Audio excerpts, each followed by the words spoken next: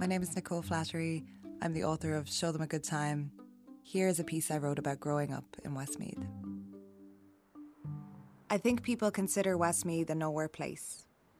They might have a vague memory of passing through a series of villages, a strip of shops, a chipper, an anonymous stretch of road. I spend a lot of my time trying to remember these villages. In my fiction, I pursue them. If these places aren't named in my work, they are traced over, taken from my childhood memories and transformed. I'm not sure exactly what I hope to find. I've lived a large part of my life in Westmeath, first in Kinnegad, then in Mullingar.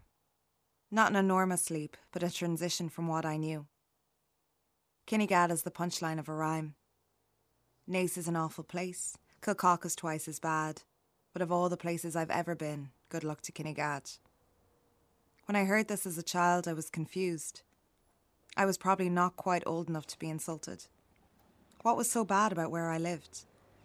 There were dozens of fields where I spent all my days, where my sister and I climbed trees, played games of make-believe.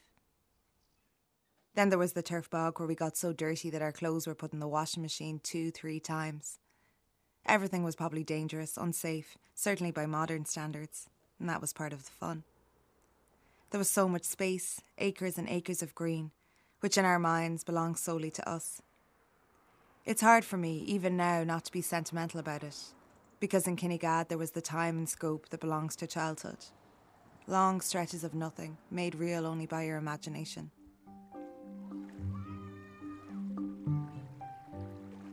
But then the first lockdown of 2020 came, and I was back in my parents' house.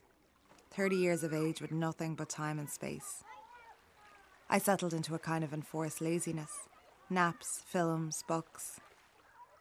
When we got a bit more freedom and the sun was surprisingly shining, my mother suggested we go out to the lake. Despite Lough Owel being only a short drive from our house, we'd never swam in it. Now we were eager for something to break up the day, eager for our lives to be altered in some small way. The cold was a shock and then reassuring. The outside world, in many ways, was still the same as I'd left it as a child. We left feeling expansive. We were novices on our first trip, but we returned armoured, wearing gloves, swimming shoes, long-sleeve swimsuits. As we moved into 2021, my mother swam every day she could, surrounded by people who'd made identical commitments. All over Ireland, people were making the same discovery.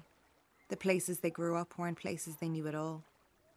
Whenever I returned home, my friends and I met at Lough Owel, changed into our swimsuits and jumped in, going backwards into childhood in order to be able to go forwards again. Your turn.